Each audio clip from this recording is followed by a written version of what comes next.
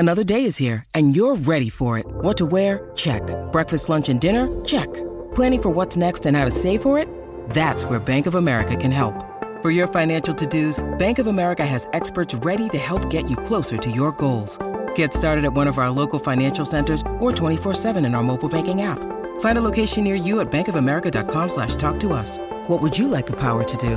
Mobile banking requires downloading the app and is only available for select devices. Message and data rates may apply. Bank of America N.A., member FDIC. You are listening to As a Woman, episode 115, Pelvic Pain with Dr. Sonia Balani.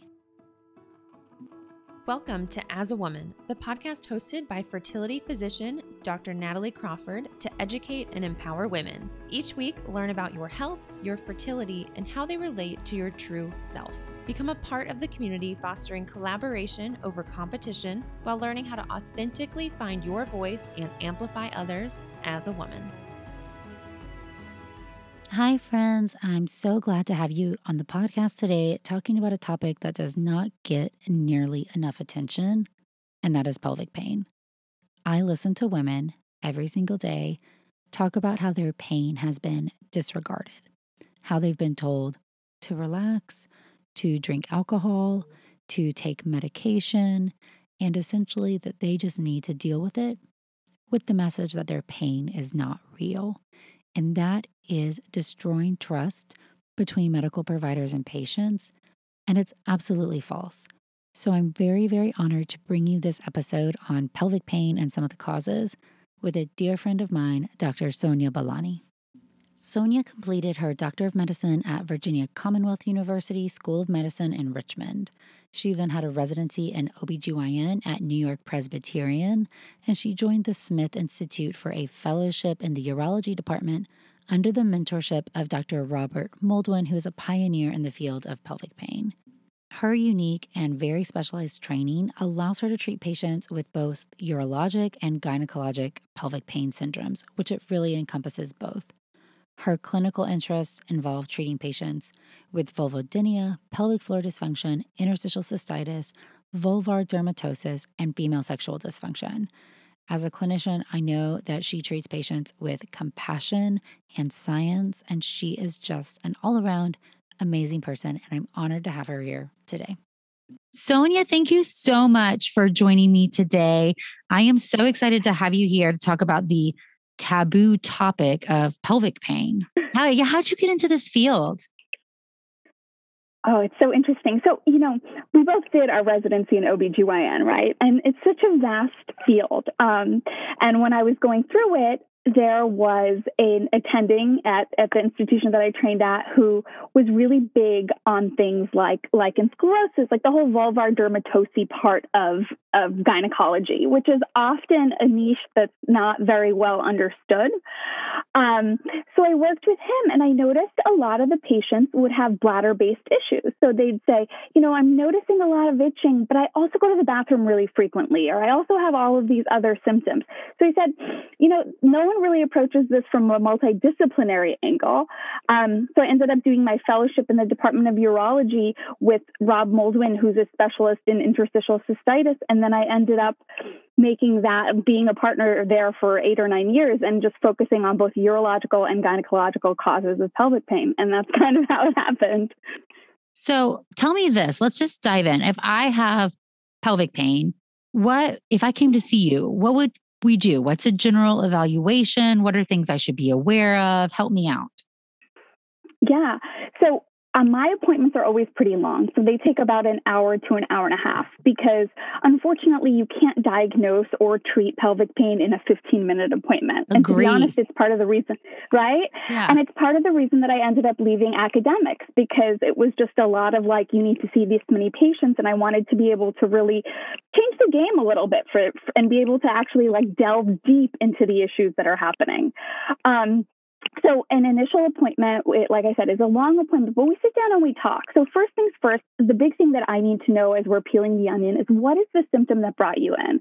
Because oftentimes it's not just the symptom of I'm having pain. It's I'm having pain, but I also go to the bathroom a lot. But I also have noticed that this has come and gone, so I haven't sought care for it. Or I've also tried this or tried that. So the history is one of the most important parts, because like I tell my patients, as clinicians, we all have the same tools. It's just how you use them.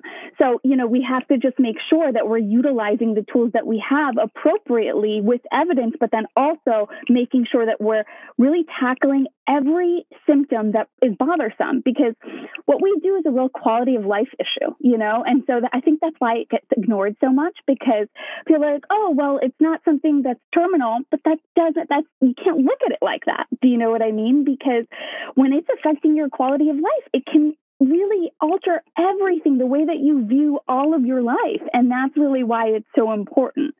Okay. So sorry, I went on a little diatribe there. I love it. I resonate so much with it, because my patient appointments are 60 minutes and the bulk of it is just talking. And there's so much you can get from a physiologic standpoint based on little clues somebody is telling you in their story, if you have the time to ask the right questions and to dive into it. So what you're saying about the pelvic pain realm is very much how I'm trying to dissect in the fertility zone about your periods and little clues to try to figure out what's going on. It's like being a little detective. So I love that you said that. Yes, absolutely. It's absolutely like being a little detective. And then also too, understanding, because it's funny, because some patients might say, I have a lot of pain, but the symptom that bothers me the most is this persistent urgency. So if you tackle almost like peeling the onion, not hearing them, not hearing what the issue is that's actually bothering them more, then I think that you don't establish that, relationship with your patient that I think is really important in maneuvering these, I should say navigating these situations. Oh, I was going to say, I love it, because I always ask patients, what's their goal? So there's like the immediate thing that may bring you in to see me, but what are we really trying to achieve big long-term? And I think you're saying the same thing. Maybe your chief complaint's pelvic pain, but what's really impacting you the most? And how do we really get to the root of what's causing that problem? So keep going with what an evaluation would have. And then, always delving into things like sex, things like, things like different foods. What are you eating? What are you doing? What exercises are you doing? So, not only are we just getting a history and physical, but we're also delving into like quality of life aspects, because sometimes you don't realize that these actually filter into those different parts of your life. And then, even when we're talking about things like sex, which can almost seem like taboo, we have to get really involved in it. So I always tell patients, like, look, I'm going to get in there and I'm going to ask you some really kind of questions that you might be uncomfortable with, but just understand this is an open forum, because you really want to know, is there pain with initial penetration, deep penetration? How long has this been issue going on for? Is it primary or secondary? To try to figure out, like you said, that detective work. So after this long history and physical, which can go anywhere, I mean, sometimes we go back into like childhood, like saying, oh, when I was a kid, I had recurrent urinary tract infections, or my mom would tell me I went to the bathroom all the time, or, you know what I mean? Like really kind of got to go back there. Then we go in for the exam. And generally, now with COVID, I've been seeing patients virtually. It's so interesting how much you can gain out of just a conversation, right? Because like even then you can kind of elucidate where the biggest, what I call pain generator is coming from, which is essentially what's going on in my brain. You know what I mean? So when I'm seeing a patient, I'm thinking in my head, okay, is your pain generator coming from the vestibule? Is it coming from the bladder? Is it coming from the pelvic floor? Because oftentimes you want to be able to treat the primary generator first to kind of see the nuances of the situation. And then it also gives you a trajectory with which to move forward with. But when we're in the office, the second part of this is an exam, and the exam is 3 parts. So we do what's called a Q-tip test, where I take a feel of the vestibule, like pain mapping, to see what's going on. I always tell patients I'll take the Q-tip and I'll touch the cotton part to their thigh, and I'll say, this is what it feels like, right? If it feels like anything but this, because remember, this can be so nuanced. It might not feel like a sharp pain. It can feel itchy. It can feel scratchy, and that all makes a difference in what we're going to be able to do next. then I actually do vaginal colposcopy in the office, or vulvoscopy, because oftentimes you don't want to miss any of these, what we call vulvar dermatoses. So, I don't want to say, oh, this is definitely vulvodynia or vestibulodynia if the patient has an area of lichen or something that gets missed. Do you know what I mean? And now a word from one of our sponsors, Apostrophe. With the temperature starting to warm up, I'm so excited the summer is around the corner and getting ready and looking forward to the summer months. But I know that when I'm outside enjoying nature, I need to pick up supplies to prepare myself for summer adventures. And if you want to get your skin glowing in time for summer, it's time for you to get started with Apostrophe, who is sponsoring this episode. Apostrophe's goal is to help you feel confident in your own skin. So whether you're dealing with breakouts, signs of aging, or acne scarring, Apostrophe will help you love the skin you're in. I personally love that you get access to an expert dermatology team, a tailored treatment plan. It's simple to sign up for your first visit, and there is no in-person appointment or trip to the pharmacy needed. We have a special deal for our audience. Get your first visit for only $5 at apostrophe.com/AAW when you use our code AAW. That's a savings of $15. This code is only available to our listeners. To get started, just go to apostrophe.com/AAW and click Get Started. Then use the code AAW at sign up and you'll get your first visit for only $5. Thank you, Apostrophe, for sponsoring this episode. And now a word from one of our sponsors, Ritual. Did you know that women were excluded from clinical research policy by federal law until 1993? But women belong in scientific research. They're essential, and Ritual knows this. I choose Ritual multivitamin every day because it is easy to take, and I know that I am getting high quality and traceable ingredients in a clean and bioavailable forms. In fact, Ritual conducted a university-led human clinical trial for their Essential for Women 18 Plus multivitamin to assess its efficacy, and the results showed increase in vitamin D levels by 43% and omega-3 DHA levels by 41% in just 12 weeks. No my shady business. Ritual's Essential for Women 18 Plus is a multivitamin that you can actually trust.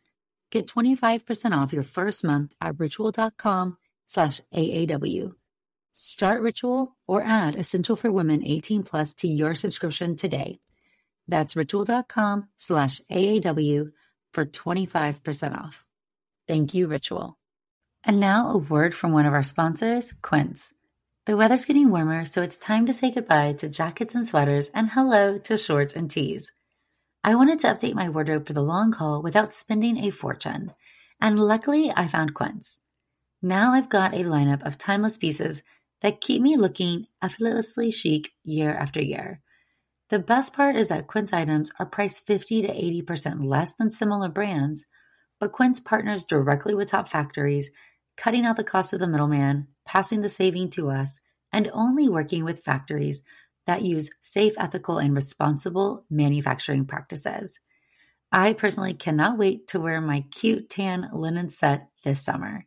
So it's your turn to get warm weather ready with Quince. Go to quince.com/AAW for free shipping on your order and 365-day returns. That's QUINCE.com/AAW to get free shipping and 365-day returns. Quince.com/AAW. Thank you, Quince.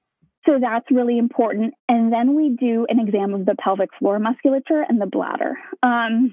And that's like the whole kind of approach where you're kind of seeing it from all different angles. For example, I'll have patients that come in and say to me, I go to the bathroom 30 times a day. I feel like my stream doesn't start well. I have pain in my bladder, and I've been told I have interstitial cystitis. And, nothing helps me. And then we take a feel of their pelvic floor, and it's actually coming from the pelvic floor muscles because the bladder contracts, the pelvic floor doesn't fully relax. So now all of their urological symptoms actually have nothing to do with the bladder. You know what I mean? And that's that nuanced approach where they've been put on all these overactive bladder medications and nothing's worked. Well, we didn't actually get the pain generator, and that's why. Love this approach. And I want you to back up for a minute because I think the majority of people listening to the podcast think pelvic pain and endometriosis, and we will dive into endo in a minute. But what are all these other things that are on your different talking about so people can be aware of what is interstitial cystitis? What are all these vulvar dermatosis? Yeah, no, I forget. And thank you for saying that. But yes, and I appreciate that too, because I think that endometriosis has become a term that's so widely used in so many different ways, and people have all these different definitions. You know this better than I do. So many different definitions of it. But endo, first off, is not the only thing that causes pelvic pain. And I think we need to say that from the mountaintops, loud and clear, because the last thing that you want, which I see in my office daily, is someone who undergoes excision surgery, ablation surgery for pelvic pain because of endo and still comes in pain. Why? Okay.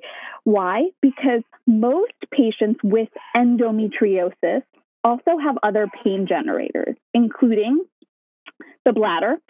So if the pain is coming from the bladder, there's an entity known as interstitial cystitis.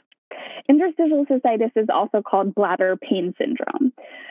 We don't exactly know what causes this, but we believe that it's secondary to inflammation inside of the bladder that essentially degrades what's called the GAG layer, or the glycosaminoglycan layer.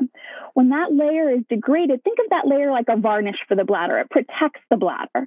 So when that layer is degraded, what happens?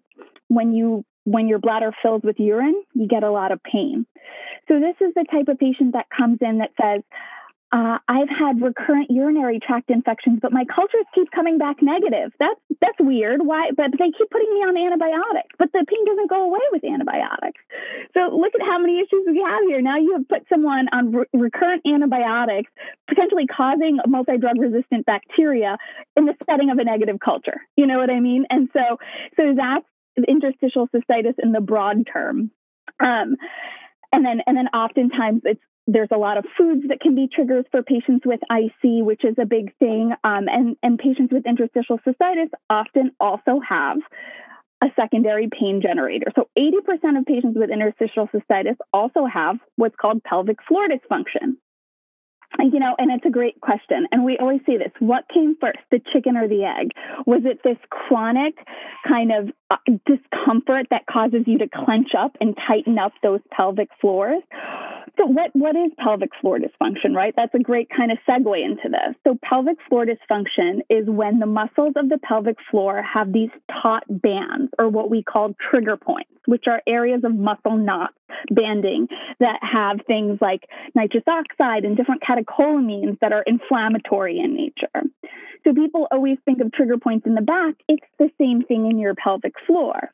But just like you elucidated, oftentimes this can be a reflex reaction to pain in general, right? Because like people clench their jaws, you can also clench your pelvic floor. So, I always think it's an interesting kind of thing where it goes together, and always thinking what came first, the chicken or the egg. When they're doing more studies with pelvic floor dysfunction, there's this component which, and I hate the term, but I'm going to use it here. There's always this component of inflammation that we talk about in all of these different diagnoses. You know what I mean? So we talk about inflammation in terms of interstitial cystitis. We talk about inflammation in endometriosis. We talk about inflammation in pelvic floor dysfunction. So it's interesting to kind of think about that, because we don't know what came first, the chicken or the egg, but when you look at the actual top trigger points, they actually do contain inflammatory cytokines in them. So I don't know the answer to that. I deal with this a lot in the infertility, that inflammation is bad. And everybody, it seems like, different cause of what may be inflammatory to their own body. That's part of why diet stuff is different person to person, even though there's some overarching principles. But the inflammation in endo, the inflammation in these other things is what your body really doesn't like. Do you have some general approaches for inflammation overall for people? How do you approach that? So it's interesting. So in terms of interstitial cystitis and pelvic floor dysfunction, there is a bioflavonoid that's recently been studied called quercetin. I don't know if you guys use that in the reproductive endocrinology world, but no, tell me. Yeah, quercetin is a bioflavonoid. Essentially, it occurs in nature. That's what that means. And it's a supplement that you take, and it's actually been studied for patients with pelvic floor dysfunction. Now it's all sold out because guess what? It's being studied for COVID. But essentially what it does is that it decreases inflammatory cytokines. So there was a study that looked at patients who have pelvic floor dysfunction and actually, interestingly enough, men who have prostatitis. And when they took quercetin for about 6 to 8 weeks, the levels of their inflammatory cytokines like TNF alpha and all that stuff had actually decreased. So I always tell patients, like, it's important to have, and I think modern medicine is great at treating. We're really good at interventions, and we're both surgeons, right? Like, we like to fix things, like that's what we do. But the preventative part of it is always the hard part. What's going to prevent the inflammation from occurring? So it's not that quercetin is going to treat that pelvic floor. We still have to do things to treat it, like, pelvic floor PT or Botox or trigger point injections. But quercetin can help that from kind of recurring at a later level. So what it does is that it keeps those inflammatory cytokines at bay, so that, when you actually do get treated, you're not just back the next time coming in with the same symptoms, because this stuff is chronic in nature. So it's not like it's like a blip, like a cold, like here's an antibiotic, I'll see you next year. It's like generally we have to go over lifestyle modifications and stuff to keep things at bay. I just want to say, I love this about you. I already knew this, but it's multifaceted approach. There is preventing it from coming back, and how do you stop things from getting worse? You have to treat what's already there. So very simply, you can't expect that you're going to start eating, plants and suddenly everything's going to go away. What you do is the preventive measures are to prevent things from getting worse or coming back, but you still have to treat the problems that already exist. And I think that we're seeing a new wave of that in medicine, and I'll be really biased by a lot of us who have this approach that there's more to the body than just treating the problem at hand. But that's really how we're trained, though, is treat the problem at hand, right? And so it's very, exactly what you're doing, even though somebody may nod their head as they're sitting here and listening, that's not really the standard approach as far as how we've been trained. I mean, it makes sense and there's evidence to support it, but it's really carving out a new path of treatment especially for chronic issues like pain. Exactly. No, and I think it's great. And I'm sure in your world you have similar, I know they talk a lot about diet with endo and even diet with patients with interstitial cystitis. I always, at least in my world, what I always tell patients is that a trigger for you may not be the same trigger as patient B. Do you know what I mean? So saying I'm not going to eat a tomato ever because tomatoes are bad is not necessarily the way to go. You know what I mean? So it's an interesting kind of aspect to it because it's so individualized, like you said. So quercetin is one thing that they've looked at for the anti-inflammatory approach. They've also looked at diet, but like I said, that's super individualized. And it really also depends on the type, on what we're talking about, because a diet for things like, recurrent yeast is going to be different than a diet for patients with interstitial cystitis or endometriosis. And the data on it, and I'm sure I don't know what you think about this, but I'll be really honest, the data on it is really not so great. And it's not great data because there's a huge selection bias. The people that are going to respond to these studies are the people that are diet sensitive. Do you know what I mean? And so you're kind of like, it's very confounded in my opinion. So it's tough to draw like rules directly for diet from that. Yeah, I think it's really hard. I mean, my world is in endometriosis mostly. And one, we both know that the diagnosis is tough because it's surgical. So what proportion of people getting enrolled in the study? And two, the outcome can really vary. Is it pain? Is it progression of disease, which of course requires a secondary surgery? And then with the outcomes that we look at, it does look like red meat, for example, is inflammatory and endo, and you have worse pain and it looks like worse disease. But then if you just ask about meat in general, that's really murky because some studies include fish, which tend to be anti-inflammatory, and some studies separate them out. So I think that we tend to group foods in our brain as one thing or another, where really it's very hard to study each individual food separately to see what they do. So I agree with you. I think, and I always say this when I talk about diet and fertility, is that no nutrition study is really awesome because it's very hard to control for all the confounders. And your outcomes are very interesting in, at least in mine, like the reproductive world. And probably, yours too, a lot of it's subjective. Like, do you feel better? And then what part of feeling better is all the other stuff you're doing besides your diet changes, right? So it's very, very tough to study. No, absolutely agree. We'll go back to talking about the different causes of pelvic pain, because we didn't even talk about vulvar issues or vulvodynia or any of that for people who don't know what they are. So easy. So I'm going to kind of separate out vulvar dermatoses from what's called vulvodynia or vestibulodynia. So let's break this down. Pain in the vestibule, or, and I don't like to say the word vagina because more often than not, that doesn't mean anything. But, if we're just talking in terms of what kind of is known out there, vestibular pain that is not secondary to some type of dermatose, which includes things like lichen sclerosis, where you can have white plaques in the vagina, lichen planus, plasma cell vulvitis. I mean, these are all different diagnoses that can occur in the vaginal area that are actual dermatoses. So it's like going to a dermatologist for eczema on your skin. I mean, that can occur in the vestibule. But as you know, in just our OBGYN residency, it's not something that's really focused on because we have so many other things to focus on. So it's part of the nuance of figuring out where vestibular or vaginal pain is coming from. And that's the importance of the vulvoscopy that we discussed prior to that. So if we take a look at the vestibule under a microscope and, there's nothing there, but there's a lot of pain with the Q-tip test. So when we're taking a feel around the vestibule, there's a great deal of tenderness, discomfort, itching, scratching. It can be secondary to something known as vulvodynia or vestibulodynia. Now, when you break down vulvodynia or vestibulodynia, you can break it down into different causes, okay? So for someone who presents 14 years old, unable to put in a tampon, tight clothing is really bothersome to her. She hasn't attempted intercourse, but is very nervous because, now she knows that there's so many issues down in her vestibule that cause her pain. She's unable to tolerate any type of GYN exam.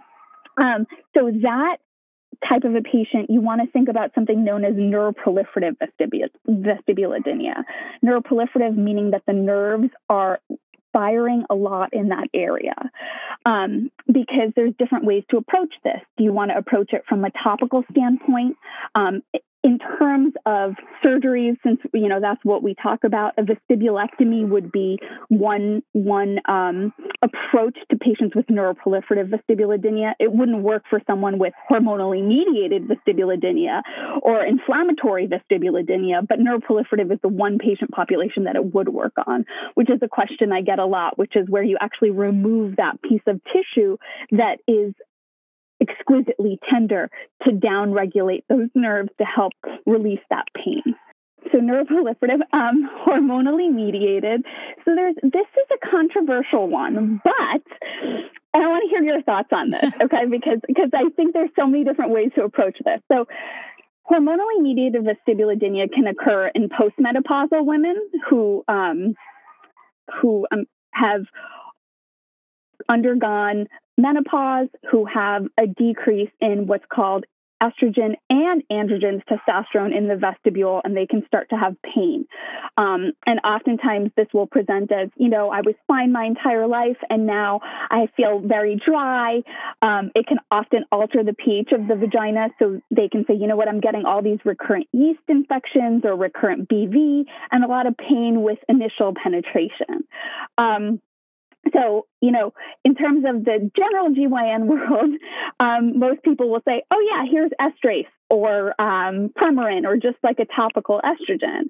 But much of the data that has occurred, at least in the sexual health world, shows that there's 70% more androgen receptors in the vestibule than even estrogen. So not saturating that area with a compounded like estradiol testosterone often doesn't give patients the relief that they would get had they had that compounded cream.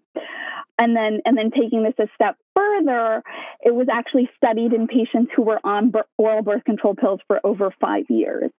And they found that patients who were on oral birth control pills for over 5 years could oftentimes have symptoms of hormonally mediated vestibulodynia.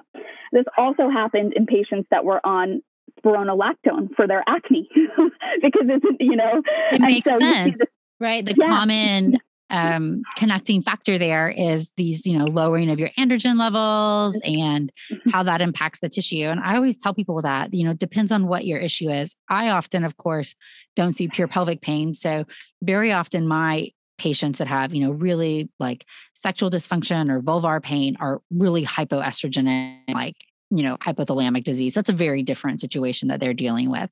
But, even in somebody who is ovulating and having their hormone may not be having what they need at the right level of the tissue. So it's such an interesting situation. Yeah.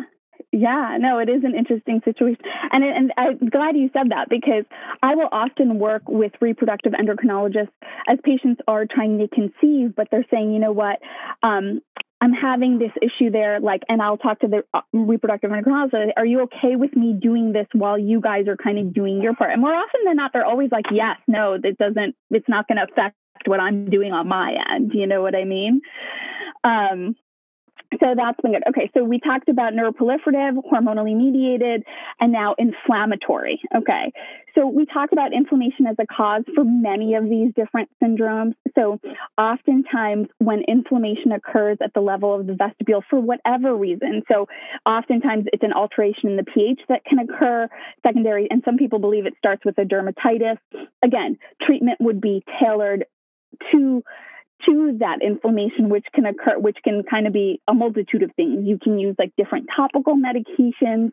Oftentimes, especially in inflammatory mediated vestibulodynia, it can occur in patients who have pelvic floor dysfunction because a contraction of the pelvic floor decreases capillary blood flow to the vestibule. And so oftentimes that increases inflammation in the vestibule. So you kind of have to treat both at the same time. So you can see how all of this is related, how it all kind of comes together full circle. It's so fascinating to me because it's such a different world, even though our core training is the same, right? Once you dive off into fellowship, you really become the master of your craft and you rely on everybody else who's the master of theirs. So I am not your pelvic pain person. And I just find it so interesting thinking about how your brain is working as you see a patient and what you're ruling out and in and how you're going to treat them. And I think it really does speak to the importance of people finding somebody who is a specialist in your primary issue if you're not getting what you need from your general OBGYN. A generalist just has certain tools at their disposal and they don't have, or most of them, an hour to dive into these things. And some of the tools to do some of these exams, that's just not built into how their practice is because they're doing so many different things and they're delivering babies and all this other stuff. So I think that that's important to know as a consumer is that if you're not getting what you need from your doctor, it's okay to find or to ask, is there a specialist I can see in this? How can I get more help? I understand, because oftentimes a generalist will rightfully, they do it for fertility too. They try the low hanging fruit. Let's try the easiest thing. See if we can get you where you want to go, because if that solves your problem, you didn't have to go anywhere else. So it was easy for everybody. Great. But if it doesn't, then you need to go on to somebody else. So helping patients advocate for that is hard though, because people don't even know you exist, right? Like, do you find so many people come to see you and they say, I didn't even know there were pelvic pain specialists? Absolutely. And that was a huge reason that I wanted to even start my social media presence, because I said, there's so many people out there that don't even realize that this is a thing, that they could have this specific entity, and they're kind of tossed around from physician to physician searching for answers. And then, like you said, everyone's well-intentioned and well-meaning, and that's not that we know. But oftentimes they don't have the tools or the resources to really get to the bottom line with these patients. And so it's been a really important part of my career is bringing awareness to this issue, because it's so underreported, it's so stigmatized, it's so and I think that when people realize, oh, I'm suffering from this, but now I realize so many other people are suffering from it as well. It becomes an issue that can be dealt with more easily because you realize how many resources there are out there. Exactly. Just knowing that you're not alone is such a powerful tool in of itself. I want to dive in to endometriosis, kind of shifting gears for a moment. So obviously, I see endometriosis in patients who have, pelvic pain, dysmenorrhea, dyspareunia. So that's pain with your periods or pain with sex. They often have GI symptoms along with their periods too, and that can vary to be bloating, gas, diarrhea, constipation. And often these problems started back when your periods first started, get better sometimes on birth control, sometimes not, but it will present itself again when you're trying to get pregnant. And it's a very issue. And one thing I always tell patients, we have to decide what our goal is right now, because is it fixing your pain or is it treating your fertility? Because those goals are actually in contrast very often at this moment. And surgery has sometimes limited utility in my world, depends on what the whole picture is. So I'll say, hey, it sounds like you have endometriosis. Let's complete the full evaluation, because surgery may help if we want to get pregnant naturally, if sperm is right and tubes are open and these other factors. But otherwise, time may be our biggest issue, and we may need to do IVF for other things. IVF is great because you take eggs and sperm and you put them in the lab, which is non-inflammatory, just like we talked about inflammation being a huge player here. But obviously, when people come to see you, probably, maybe not all the time, it's more for pain versus I want to get pregnant, but maybe you see them both. So tell me your approach to endometriosis.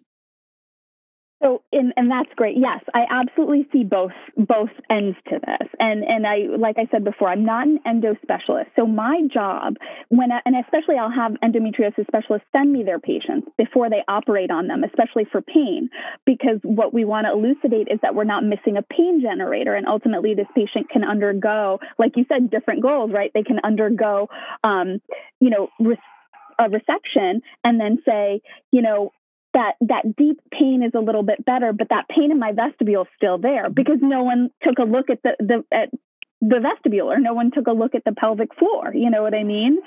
So in my opinion, excision surgery for endometriosis for pelvic pain has its utility and has its importance. Obviously, you want to be going to like a good surgeon and that kind of thing. But more often than not, I would say 80 to 90% of patients have another pain generator that's not often looked at. And that's a really huge reason that they don't see complete pain relief with just surgical excision of their endo. So if you have a patient who's talking to you or somebody who's listening who has terrible pain with endo, and let's use the presumption that they are done with their childbearing, and they have really bad pain and they're, consulting with a minimally invasive surgeon or an endo specialist, somebody who's going to take care of their surgery.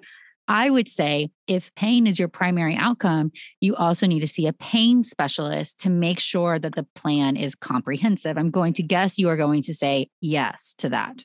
100% yes, 100% yes. And I think that should be repeated in and of itself because so many people look to surgery as a end all be all, this is going to fix the entire situation. And I would say for the vast majority of patients, that's not true.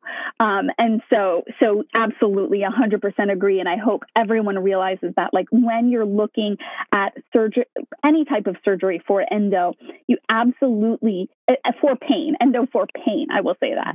You should absolutely make sure that you have a specialist on hand that is evaluating all other pain generators to ensure that this is the right next step. I think it just goes back to that primary question, what is your goal? And if your goal is pain relief, which is a great goal, right? You should not be in chronic pain. You shouldn't have pain with sex and pain with your periods and dread all these things. So that goal is valid. You shouldn't feel ashamed of it by any means, but very rarely is one thing going to fix a chronic issue, right? Maybe it could have if this was day one of your endo, but this problem has been here for a really long time by the time we're dealing with it. And so you need a team. And I would also say, you're never wrong to ask. Say you have your endo specialist. Do you work with somebody who specializes in pain so that I can have that aspect or have that extra help on my team, I can have that person, because most true endo specialists do have somebody who helps manage pain, correct? 100%. Yes, absolutely. And I work with a ton of endosurgeons, and, what they call the evil twin of endometriosis is interstitial cystitis. And we oftentimes believe that's secondary to inflammation. But so you oftentimes want someone evaluating the bladder or evaluating the pelvic floor, because an endometriosis surgeon is a surgeon, and that's their, like you said, that's their specialty, that's their goal. But oftentimes that is not, that's not comprehensive enough. And so I absolutely agree with you. And I love that you see this too in your own way, in your own specialty kind of a thing. Do you know what I mean? It's so interesting to me because it's not talked about enough. It's not. And I also think that there's some maturity as we practice for a long time to know that one person is unlikely to be able to cure everybody's issues. So I will say it's not a, bad thing that I'm not the person to fix all these things. And I am happy to have other players on my team to help you into this end goal. And I think that is maybe a more modern approach to medicine. I think there's definitely some older physicians perhaps who felt like they needed to take care of every problem or that was the best thing for the patient. And to me, I say, no, the best thing for you is to have these 3 different people and everybody's an expert at their own little part. And you're getting the absolute best, most evidence-based care from different people focusing on a different segment of your problem. What is something you want people to know who have chronic pain? Because we touched on the fact that this is taboo and there's some stigma that goes along with this. A lot of people have never spoken to anybody about sex or their vagina or any of these words before. So what do you want to tell people about that? I want to tell people that it's more common than you think. So if you are suffering, you're not alone. And this is a entity that I think is very underdiagnosed, that is very stigmatized, but it shouldn't be, okay? I want to also let people know that there are so many things we can do, because I feel like one of the biggest misconceptions with chronic pain is that you just have to live in it, and that is just your life. And that is not true. And I can honestly tell you that, 97% of my patients live a normal life, regardless of their diagnoses, because that's part of any doctor-patient relationship. We want you to have the life that you deserve, and you can and you should. And so if you're experiencing any of these symptoms that we kind of discussed today, even if you don't know what's going on, like maybe you're like, I'm not sure. Just like you said, seek care, because you will be surprised at the tools that we have. And oftentimes it's small things, but it can really make a huge difference. Okay. We are running out of time, but I want to shift gears really quickly and ask you one last question. And that is the decision. So I can tell you this personally, the decision to start your own thing, your own practice, to switch jobs is one that is it's a scary leap, and yet you must be very passionate about it. So what inspired you to venture out on your own with your practice, and what would patients expect? And we might as well say, because you're going to get bombarded with it, do you only see people in your area? Do you see people from all over? Can patients travel to see you? Tell me about your practice. So, I told you before I was in academics for 8 or 9 years, which I loved because, I think it was great to build my research experience, to have all of these other people around that can kind of help build you up and understand all the different causes of pain. But the one part of it that didn't sit right with me was the fact that, in an academic setting, it's often a volume-based practice. So you're asked to see a multitude of patients a day. And I think with pain, a lot can get missed if you don't take the time and energy to sit down with someone and even go over things like we said today, like preventative measures, diet, that kind of thing. So I realized I wasn't satisfied in the patient relationships I was having. Like I love them, and many of my patients followed me out, but it wasn't what I wanted to be doing. And that's where I said, you know what, I have to change this dialogue between a patient and doctor relationship. And I want to be able to give them the care that I think that they deserve. And that's really what kind of made me realize, you know what, I'm going to go off on my own and be able to do this. And it's been great. I mean, I can't, and I want to, like, I wish we had more time to talk about, like, kind of, because we've talked as friends about this on a different level. but that's been one of the most amazing parts of it. And then seeing people get better, right? Because they're invested in their care. So ultimately that turnaround time is so much faster and just so much more rewarding, in my opinion. So that's been the best part of this. And yes, I see patients from all over. And right now, obviously, that's been a good thing because with COVID, I can see patients from anywhere really virtually. And then anyone's welcome to come to New York should we need to like ever do something like that. And we have tons of patients who do. And my goal in my practice is to get you better. And I always tell patients to get you out. You don't need me forever. I'm just like that voice in your head that kind of helps bring you back when you need it. And that's my goal. I love that. I have a personal question. Because to me, when I went through training, when I went through residency and fellowship, the idea of starting my practice was never even on the table. It wasn't even considered when I looked at my, choice of options. And I think it's because nobody talks about it, or I didn't have role models who were doing it, or the universe told me you can't do that and be a mom. It'll take too much from you. So your kids will suffer. And was this on the table for you, something you thought about, or was it more of this is what I do in order to take care of patients the way that I want? So, yeah, I mean, when I graduated residency and even when I did fellowship, it was never something that I thought about. Like, I was so happy in the Department of Urology. Like, that was it for me. You know what I mean? Like, that was what I had always just thought my life would be.